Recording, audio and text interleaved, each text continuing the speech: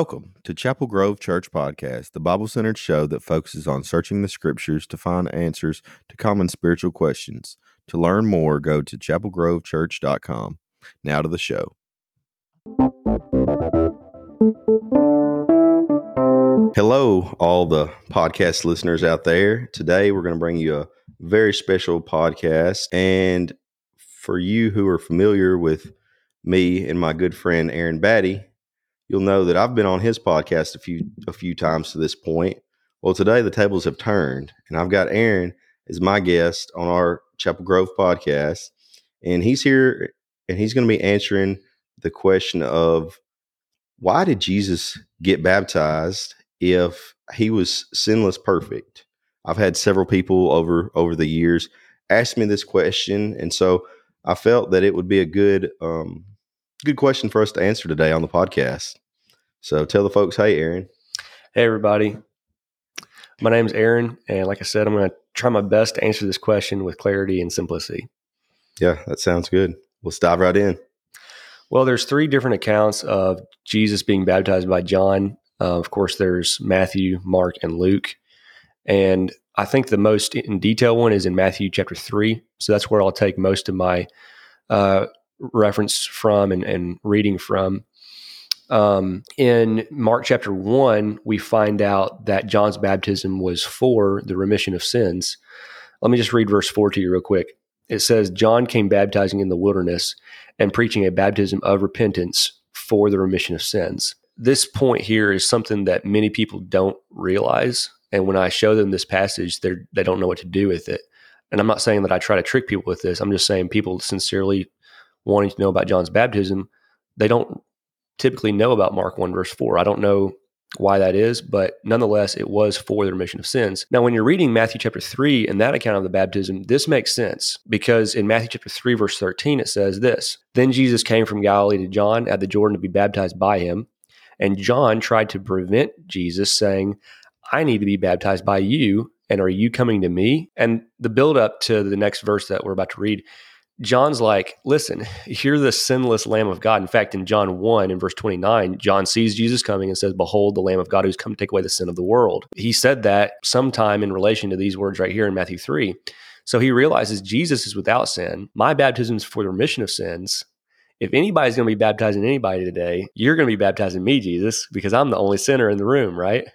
Yeah. So in verse 15, Jesus answers and says to him, permit it to be so now, for this it is fitting for us to fulfill all righteousness. Then he allowed him. So Jesus says here, okay, we're going to make an exception today. Let it be so this once. And what he means by that is let baptism be so for a different reason than what it is normally for. You've already acknowledged I don't have any sin, so obviously we're not going to baptize me for remission of sins today. So let it be for an exceptional rule in this occasion. The reason for baptism of Jesus was to fulfill all righteousness. That's the answer. Now, to explain that further, it takes a little bit more. But whenever you see, especially in Matthew's gospel, the word fulfill, you should immediately be thinking of the Old Testament. Over and over, I don't remember how many times, I think it's more than 8. In Matthew's gospel, Jesus will say that it might be fulfilled, which was spoken by the prophet saying. And then there's some quotation or allusion to in the Old Testament passage, a lot of times Isaiah. And in fact, in Mark chapter 1, previous to Jesus being baptized, there is a quotation from Isaiah, and I believe it's maybe Haggai or Habakkuk, and it's Mark chapter 1, verses 2 through 3. There's this quotation of prophecy, and then there's the next thing mentioned is Jesus being baptized. So if you take that and you go back to Matthew 3, let's do this to fulfill all righteousness. Jesus is saying we're doing this to fulfill Old Testament prophecy. I think a lot of people will take that Matthew 3 verse 15 to fulfill all righteousness, and they translate that to mean Jesus is saying because it's a command of God to be baptized, I'm going to be baptized so that I may maintain my righteousness. I don't think that's what he's saying. When you, again, go back to Mark 1, there's this prophecy, and then he's baptized. He's fulfilling all righteousness of the Old Testament in that he has come to be the anointed one. That's what Messiah means. That's what Christ means. Jesus Christ. Christ is not his last name. Christ is his title. Jesus, the Messiah, the anointed one. And so you see right after that, when Jesus is baptized, he is anointed, not with oil like in the Old Testament, but by the Holy Spirit. It says in verse 16 of Matthew 3, when he had been baptized, Jesus came up immediately from the water, and behold, the heavens were opened to him, and he saw the Spirit of God descending like a dove and alighting upon him. And suddenly a voice came from heaven, which saying, "This is my beloved Son, in whom I'm well pleased." And there is an allusion to Isaiah 42, verse 1, in case you wanted to look that up. But Jesus is baptized to fulfill all righteousness in the fulfillment of Isaiah's prophecy and others. When he is, he's anointed by the Holy Spirit, and God, the Father, speaks from heaven and says, "This is my Son." And from that point forward, he then goes in the wilderness, in Matthew's gospel at least, and then starts his ministry. And so he's anointed in ministry, he starts his ministry, and that's where it all begins. Right. So I think that was a pretty good explanation. I feel like something that kind of, to some degree, ties in with this that people may be confused on is in Acts chapter 19, we see that a couple people get rebaptized that were baptized in John's baptism. So do you want to add some clarity there on that situation too? Sure. That is an important passage to bring up because this baptism in Acts 19 is the only baptism after the resurrection where somebody is baptized according to John's baptism, which shows that there is a distinction of some kind between how John was baptizing and Christian baptism and how the apostles were baptizing after the cross. But the distinction, I don't believe, is what most people will claim it to be. I think if we'll just read the text, we can see exactly what the distinction between the two is. Now, before we do, just remember Mark 1 verse 4 says that John was baptizing for remission of sins, right? And in Acts chapter 2 and verse 38, Peter said on Pentecost, Christian baptism was for the remission of sins. So in that respect, they were both for the remission of sins for the same reason, at least there. Now, let's read the Acts 19 passage so we have it right.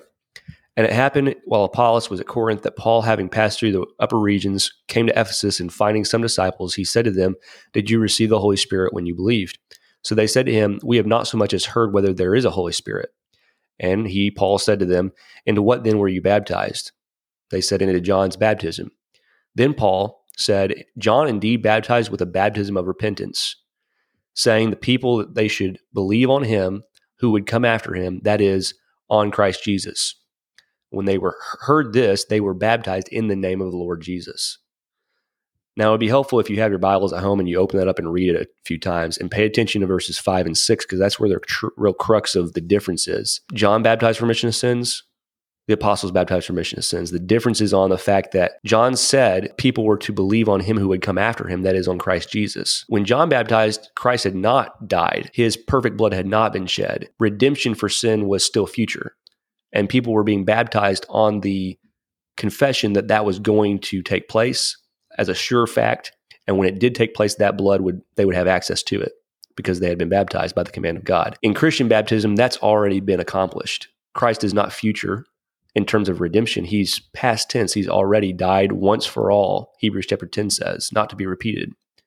So these men, after the cross, they were still being baptized with a confession that Christ was still yet to come, and that's not the case. He clarifies that for them, and when they heard this, verse 5, they were baptized in the name of the Lord Jesus, as the fact that he had already come, he was already reigning on high as the King of Kings and the perfect sacrifice for sins.